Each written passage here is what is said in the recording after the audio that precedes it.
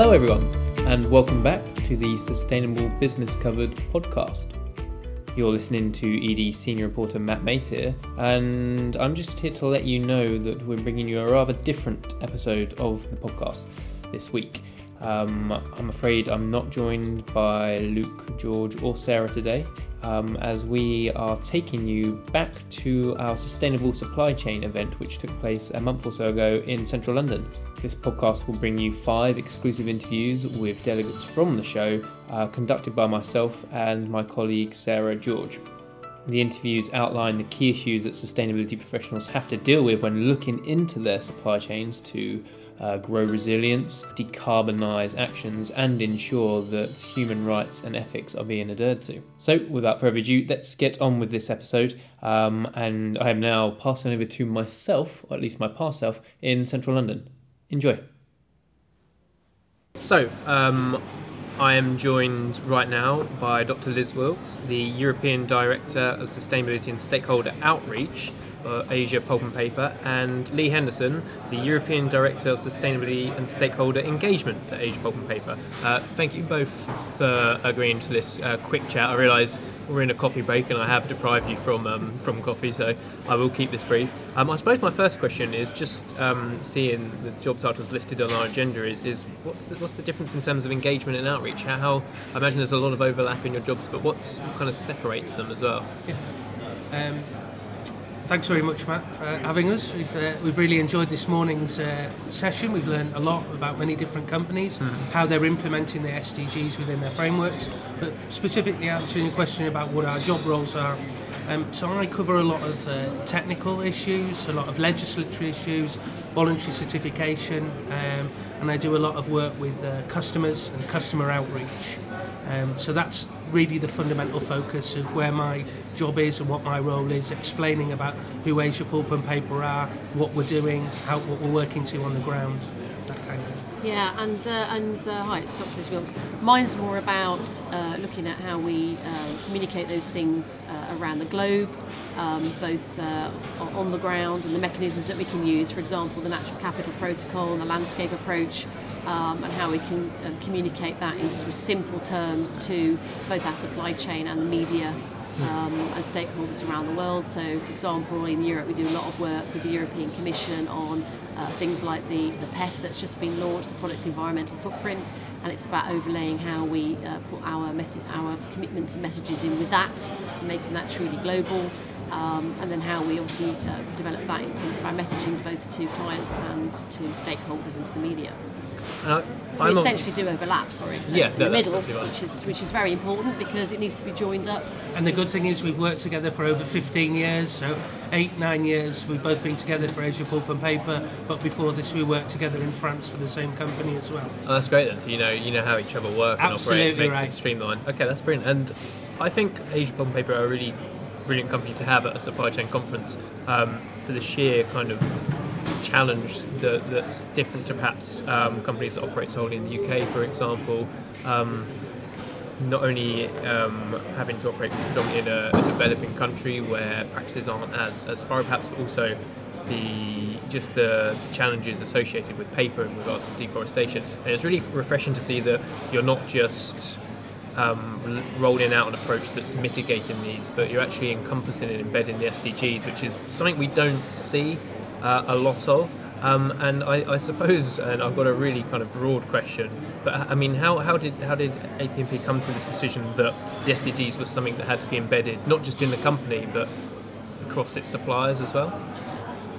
I think we'd already sort of mentioned a little bit that a lot of the things within the 17 SDGs we were already doing. So it was in the case of sort of packaging that up and putting it together to allow us to be able to communicate and process that, if you like. And that's what helped us with the SDGs, really. We'd already had the forest conservation policy, we'd already looked at zero deforestation, but exactly as you were saying, it's not just about risk mitigation, it's about moving forward and going above and beyond that. We talked about the work that we're doing with peatland management, for instance. There were no standards within peatland management, looking at hydrology and how hydrology works within our areas and how we operate within the 2.6 million hectares. So we are working in the largest archipelago in the world. There's 17,000 islands. It can be challenging for sure, but what the SDGs allow us to do is to package that in effect in one bow, if you like, to be able to then move that forward. And then in terms of the outreach, we were doing quite a lot of things, but it's how do you message that internationally, and is it recognised, and we're talking the same language? And of course the SDGs then allow you to communicate that both vertically and horizontally in supply chain, so that on the ground with the stakeholder sort of advisory forum, making sure that on the ground those objectives are sort of meeting the requirements of those interested, like communities, indigenous peoples, suppliers, other actors in the landscape, but then also translating that into things that customers and the supply chain will really understand, both our supply chain but also internationally. And one of the key things is I think it's part of a greater movement. If we are going to make a difference in this world, we have to do this together, and we have to do it internationally, and we have to all speak in the same language. And I think it's okay wherever you are in the world and whatever your impact is in terms of the SDGs, provided that you're addressing them. So obviously we're going to have greater impact, probably on a number of SDGs than somebody, for example, in the UK, Europe, America or wherever. But A, we all have our part to play, and B, if we're talking the same language, we all know what that is. And this is perfectly fine. So your example of a company in the UK, they might be producing here, but the chances are that their raw materials are somewhere else in the world. And I think the SDGs will allow us to track out that, to think differently and to work together on addressing it. And do the SDGs also change the conversation? I think some companies are, some of the probably poorer performing companies in regards to supply chains are probably viewing it as a bit of a one-way street, like you do what we tell you, these are our standards, and there's less consideration on the actual suppliers, the actual people that work in these communities. The SDGs are goals are aimed at helping and improving the lives of everyone. That's right. So for companies like APP, does it help reframe the narrative to make it more of a conversation and less compliance, more how can we help you and your workers? As we said, in our presentation, which hopefully you'll be able to download alongside this podcast, we had stakeholder advisory forums on the ground to get the local people and the local suppliers and the people who are working in the landscape to make sure that their needs and requirements are addressed. But we also then put that out to our customers to say, these are the things that we're going to be doing and things that we're looking at. How does this align with your objectives? What we've actually seen at the moment, apart from probably a handful of particular brands who are focused on sustainable livelihoods and things, most of the supply chain actually is looking at insurance and compliance. I think we've heard a lot about that this morning. This is fine, it has its place, it can be overlaid into the SDGs, but the SDGs are not a tick box, it is a different way of thinking.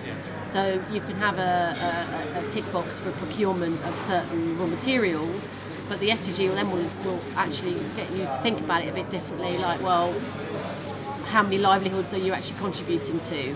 Have you improved the endangered species in the local area of that particular plantation or raw material sourcing? It's not just a case of, is it sustainably sourced? Are you now adding value to the landscape that you're in? And this is where you're getting this wave of natural capital, social capital is due to come out on consultation soon. And be integrated into that. So this is where we're getting this movement. But we asked our customers also during this process to make sure that we were aligned, but what we actually found was there were only a few that were really looking at systemic change. That's really interesting stuff. It's great to see how the SDGs do kind of open up new conversations and new dialogues for these different types of thinking. I do appreciate also that we are about to go back to the session and I haven't let you do a bit of networking and grab a drink. So thank you both very much for your time. It's been a pleasure speaking to you. Thank you, Matt. We appreciate it. So now I am joined for the second conversation of the supply chain event by Aaron Reed, who is the head of sustainable procurement at Balfour Beatty, which raises an interesting question in itself, Aaron, which is head of sustainable procurement sounds like a nice kind of cross divide between what are potentially two siloed departments. So where do you sit? Is it in the sustainability department, is it the procurement department, or are they both just fully kind of embedded themselves within each other now? So I sit as part of the procurement function, so I report into the procurement director within Balfour Beatty, but obviously work very closely with the sustainability function, and to be honest, probably act as a conduit between the two. There's a real recognition in our business that, I think as I said this morning, most of the sustainability risks and opportunities in our business actually sit within our supply chain. And so opening the door to our supply chain and the procurement function to the sustainability colleagues has been something which they've really welcomed. And so, so I sit within procurement, but work very closely with the sustainability colleagues. And how long has that kind of operation been in place? Has that always been a job role at BT? Is it a relatively new role that came about because of sustainability started becoming more important to the business? Yeah, I think so. And there was that kind of moment of realisation that actually, we're spending all this money, all this time, all this attention focusing on our own direct impacts around sustainability, but actually there's more going on, more risk, more opportunity sat within the supply chain. And so my role came into being about 2014, so about 4 years ago. Okay. Now it feels so much longer. We've been doing sustainable procurement for a little bit before that, but never really had a dedicated role to look at it. And now I've got a kind of team of 2 others working across the business and facilitating engagement with procurement and supply chain people.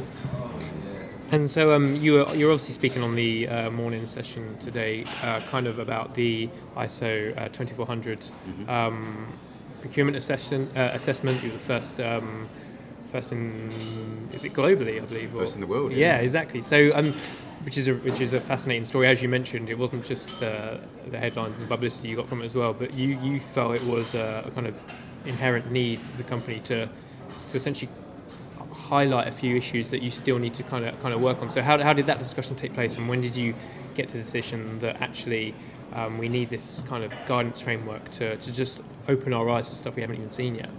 To be honest, it's probably more good timing, because we were about to review our strategy and our policy that we'd had for a couple of years, and looking for what are the next steps that we need to take, where are the areas we need to focus in on. And so the ISO 2400 framework came about at almost exactly the same time, and it just seemed like an obvious thing to do in terms of getting an objective assessment about where we were and what the steps we'd need to take to improve. And so more to do with good timing than anything else, but it's nice to have that objectivity of an internationally recognised best practice standard to compare ourselves against. Of course. And I suppose then for a company like Balfour Beatty, what are the kind of key issues that kind of materialised during the assessment process that are now kind of crucial for you to act on and embed sustainably?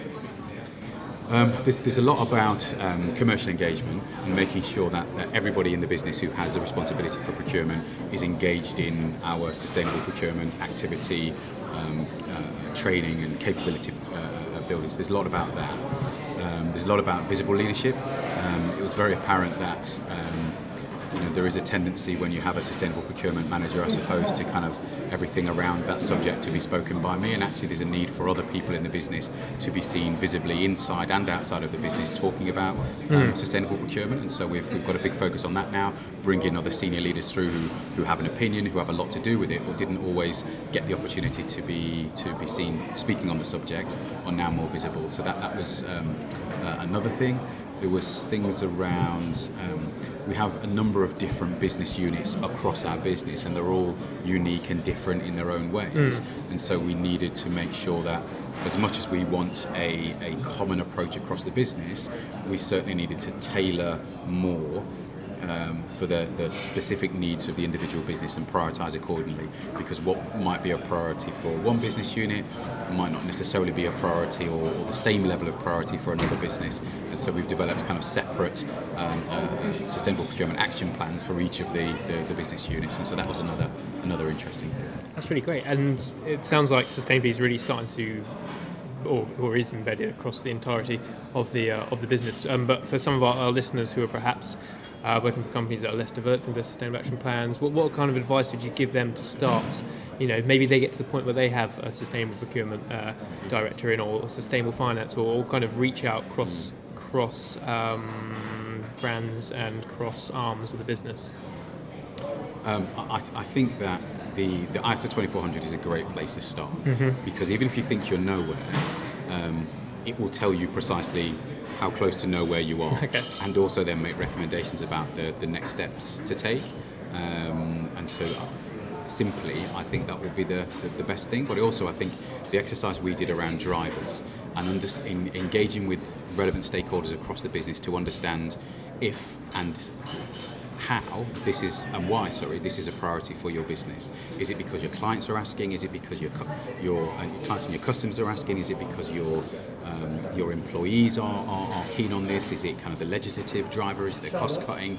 I think it's important to understand what your business case is and why you want to do this or why you need to do this, because then you will do the things which are relevant to your business, as opposed to kind of go down a tick list of things which might be relevant to others. And so, in our case, we are much clearer now about why we're doing this and who it's important to, and that's helped to shape our approach. So I think those two things, definitely have a look at the ISO standard as a framework, but also I think be clear on your business case and take the time to do that prioritisation exercise to look at why this is important to your business. Okay, nice. It sounds like a real nice mix of passion and purpose, essentially. Aaron, I appreciate that I have kind of kept you from the next sessions and that they are currently going on. Also, that a bunch of guys have kind of shown up with caution signs that we might have to move anyway. So thank you very much for your time. No worries, thank you.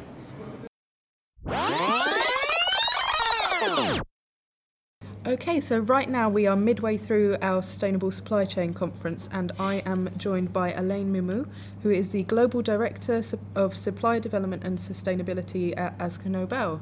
How are you doing? I'm doing well, thank you. Glad to be at the EDI conference. Yeah, definitely been a really busy morning. Lots of discussion and lots of questions going on. Could you just give us a bit of an insight into? I know your speech covered a lot about sort of building the business case for integrating sustainability within not just your frontline operations, but throughout your supply chain as well. Could you maybe tell us a bit about why your company sees that as so important? Yeah, so first of all, I would like to mention that I took over the positions in September last year. Okay, that was a brand new department that was created in the procurement teams, looking at what we call supply development.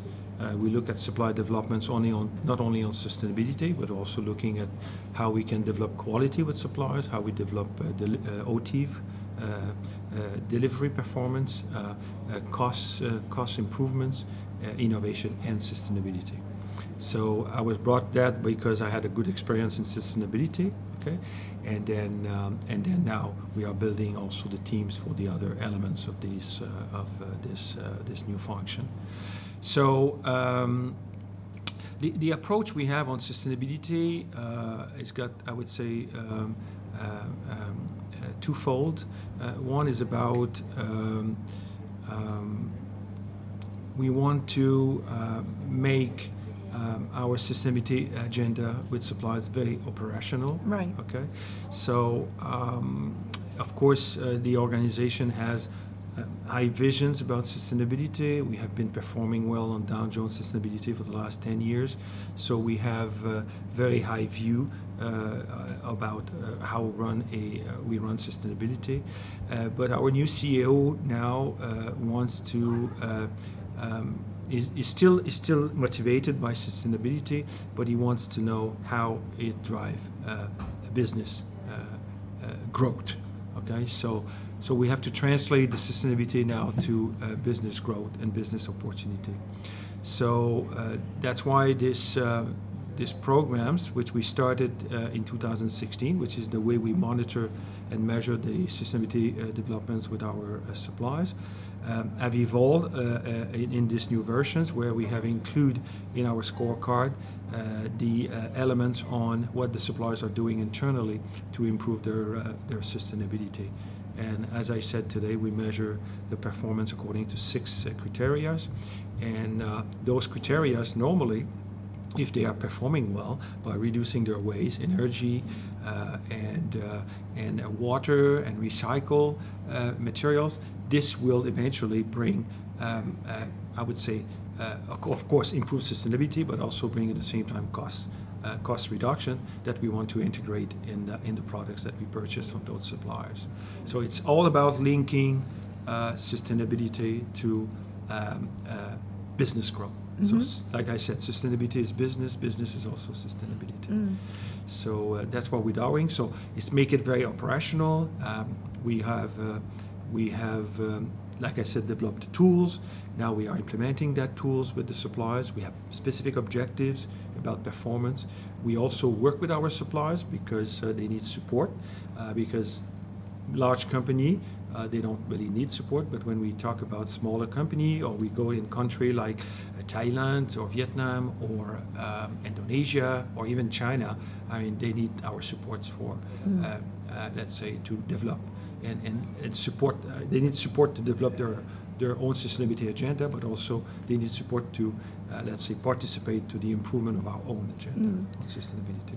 Yeah. And I know you mentioned that your process it's moving away from simply monitoring and vetting suppliers and moving forward to not just meeting the standard but then innovating and improving on it further.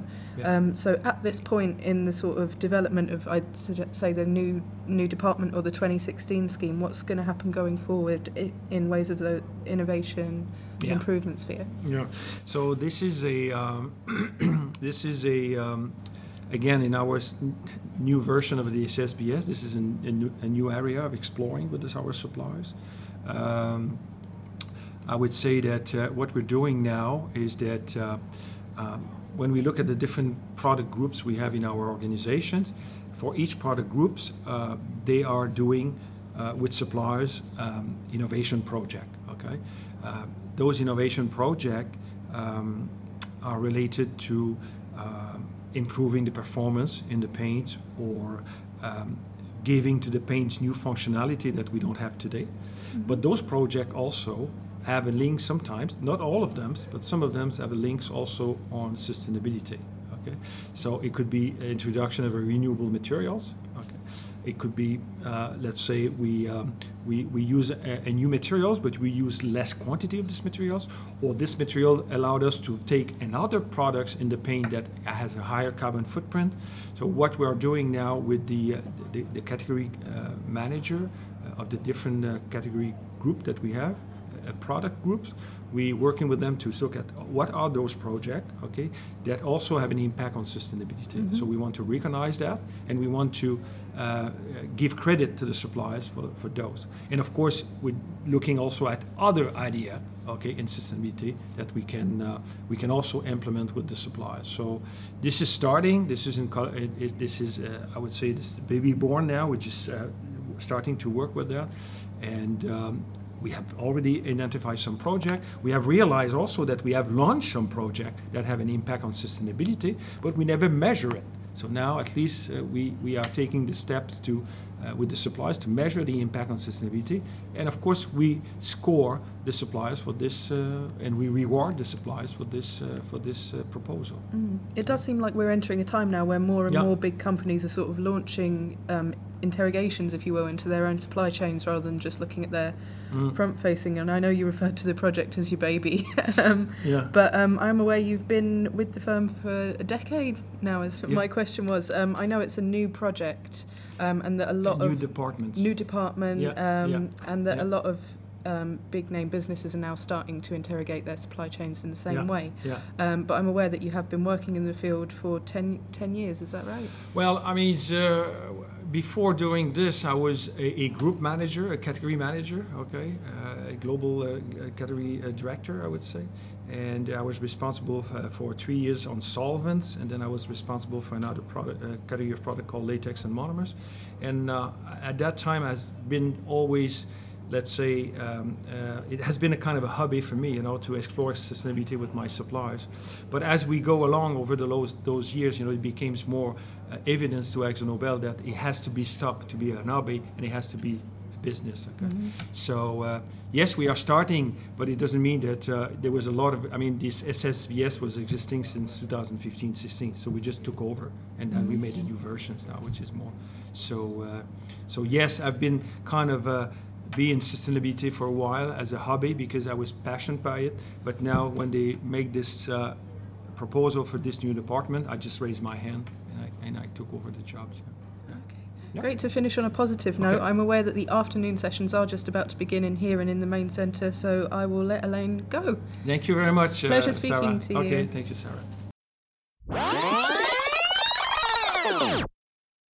So it's now lunchtime at the event, and so I have to apologise first to Katie Leggett, the Ethical Trade and Sustainability Officer at Nuts and Drinks, because I have just pulled you kind of mid-meal essentially to come have a quick chat. So thank you very much for that, firstly. No worries. So I suppose a good question to start is you haven't presented yet, you're about to, but in terms of the morning session so far, is there anything that's particularly kind of caught your interest that you were glad you came along essentially?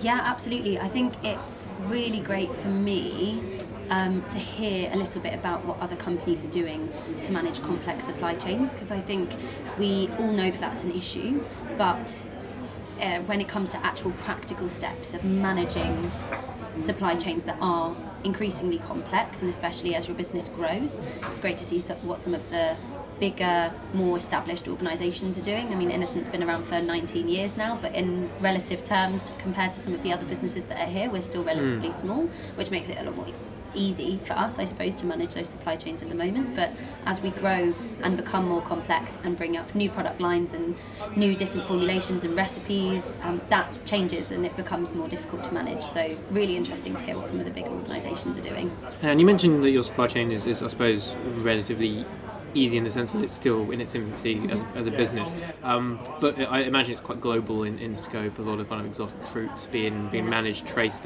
etc. So what does the landscape, for instance, look like in terms of suppliers, and what's in place to ensure that sustainability and social aspects are considered? Yeah, absolutely. Good question. So the landscape looks, I'd say we've got approximately 50% of our supplier network within the European context, and then 50% outside, as you rightly point out. Quite a lot of our ingredients, so think pineapples, bananas, coconuts, those have to come from tropical regions. We can't grow them, especially here in the UK.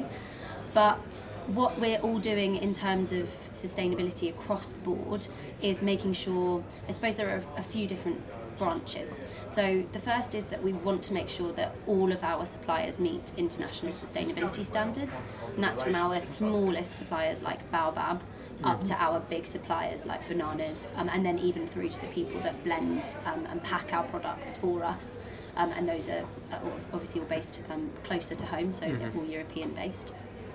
So there's that kind of piece which centres a lot around auditing. That's kind of that minimum baseline, but then also thinking, if we know that these are our minimum standards for auditing, what's the next step? So I'll be talking this afternoon about our human rights policy and what we're doing to go beyond audit on human rights, and really taking a very personal approach on human rights issues. So we know slavery is an issue, we know child labour is an issue. How do we focus, rather than on a business risk approach where we just say let's not buy from areas where this is an issue, but actually how do we positively impact people that may be affected in supply chains, ours or others? So I think on human rights, that's what we do. Then we work with the Sustainable Agriculture Initiative to get down to farm level with all of our suppliers. As I said, very complex, even in our supply chains.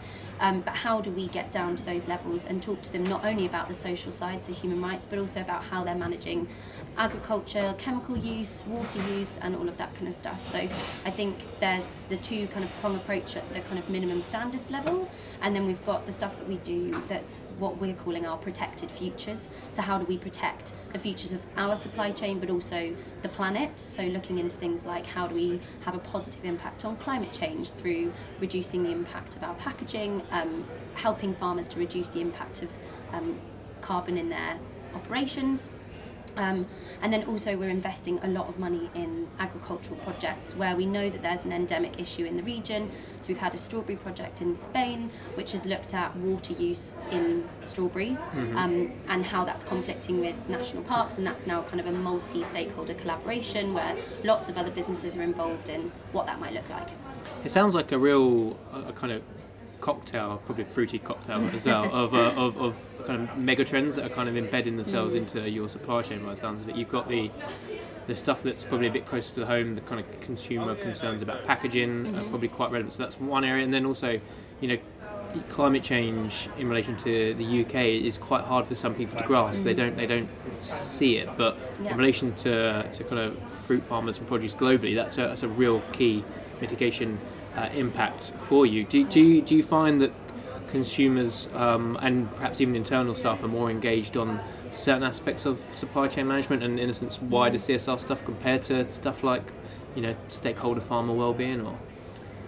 So that is a good question. So definitely internally at Innocent, it's very hard to talk about things like climate change. As you rightly point out, what does that mean? What's the scope of that? Whereas plastics, very visible as an issue. So it's, from a consumer and an internal perspective, that's an easy thing to grasp.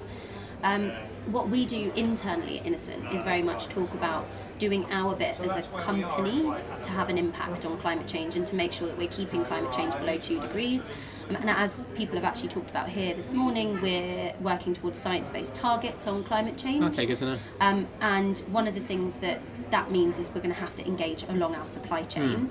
But also, when we're talking internally, we say, this is what we're doing. We're doing science-based targets as a business, but how do we make that personal for you? So what can you do as an individual on climate change? So if you look on the blogs on our website, we've created this sustainability alphabet, which was actually created by Gabby, who works in our creative team. And it's basically some steps, each one related to a different letter of the alphabet, that you can take to have an impact, a positive impact on your carbon footprint. So I think there's always the dual aspect when you're talking about those kind of issues. It's about, here's what it means for us as a business and our supply chain, but then let's make it real for you. What are the things that you can do? We've done stuff with Innocent in the past. There's a feature up on our website about that internal aspect, the kind of sustainability ambassadors, the way you've embedded into job roles. And it sounds like as the supply chain becomes more of a dialect rather than a compliance aspect, it sounds like there's a possibility to embed kind of some of these ambassadors externally as well. Is that kind of a vision you'd like to see, or?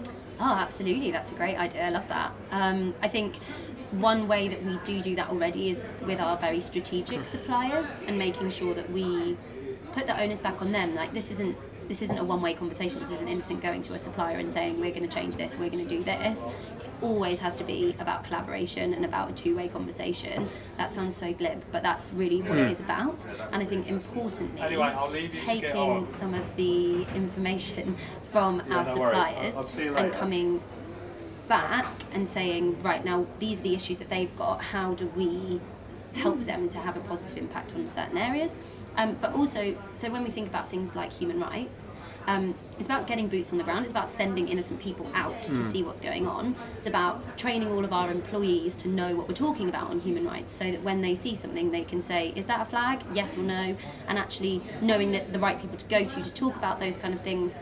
So yeah, I think definitely it would be great to build those ambassadors within our supply chain, and actually not only would it be great, but I think it's probably a key part of having a positive impact on sustainability, human rights, whatever you're talking about. I don't think you can do that, even probably from a quality perspective. I'm not an expert on quality, but I'm sure that that's the case with all of the things that we'd be talking about when you're working with suppliers. Good to know, and I'll make sure I get full credit for that idea when it eventually becomes embedded. Katie, I realised before we start recording I was bigging up the apple crumble, and I appreciate that this is lunch and that you probably do want to go off and network and have a bite to eat. So thank you very much for your time. It's been a pleasure. No problem. So we are coming to the end of our afternoon sessions here in London at the Sustainability Supply Chain Conference. I am joined on the sofa by Dr. Rosie Cole, who is the Deputy Director for the Centre for Sustainable Enterprise Management at Surrey Business School, which is based at the University of Surrey. Fantastic. She's been chairing the sessions today. So how have you been finding it so far? It's really great to be invited back to chair again. We've got quite a different group this year, so there's some familiar faces, and there's also a lot of people that seem new to ED and working with ED, and that's great. It's gone very well. We've got a new format this year, so lots of very informative sessions this morning and then breakouts this afternoon. One thing that I really like, I noticed that at breakfast there's lots of people standing on their own just for those first 5 minutes. By the first break, everybody's talking to everybody. Obviously name badges play a good part, but there are some really key companies here that are doing trailblazing work, and as soon as you sort of realise who those are, there are so many questions you can ask them. And just to give listeners who weren't able to make it along a sort of flavour of what's going on, what are some of the hot topics of these discussions are you finding? Lots of hot topics this year. So we've got supplier development and going beyond compliance, and how, It might be burdensome for some suppliers to meet certain corrective action reports, but how do large buyers or buyers that want certain things support those suppliers?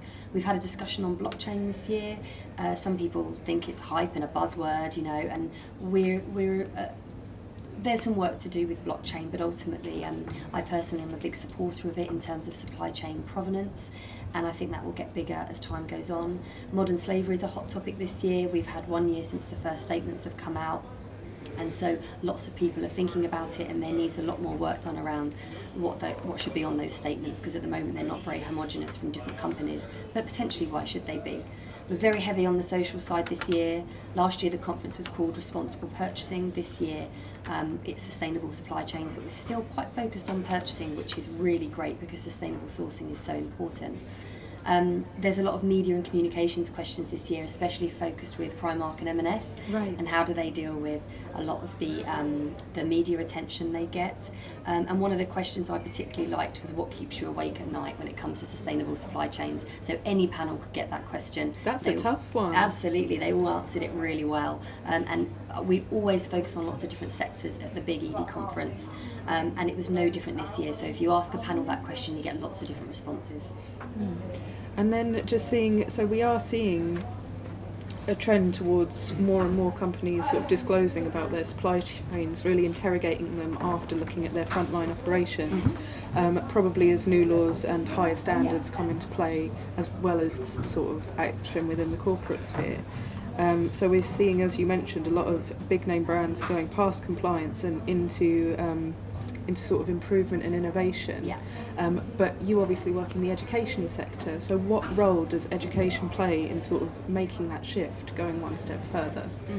So we research into these areas and the focus that suppliers need, but we research into things like the theory behind the power, for example, and brand influence. So we come to ED because there's lots of practical information to be gained on what's happening in reality, but ultimately there's quite a lot of power paradigms around the options that suppliers have to take, and how buyers can use some of that power for good. So in education we do a lot of executive education, we teach the MBA, so ultimately we're dealing with people on the ground, but we educate them through the MBA and through executive education in this area that they might not necessarily get to learn about at work or in their day-to-day lives. And then just bringing it back to sort of different form of education in the form of this conference, so what have been some of your key takeaways from the day, just for people who may not have been able to pop along themselves? One of the key takeaways is just still around multi-tiered networks, the shadow supplier, the subcontracting. We really need to get a handle on this, and it won't surprise us to know that that's why blockchain came up in some of the Slido polls. The polls are really interesting actually, Sarah, as we talk about some of the key takeaways today, because people said that their objective today was to find out what other companies are doing, which always makes you think perhaps it's a real opportunity for people at work to take a day away from the office, come to this conference and meet people either in their sector or in a different sector that are doing something that they wouldn't necessarily know about. Everybody's happy to share when it comes to sustainability. We're all fighting for the same goal, and so it's a great conference to be at.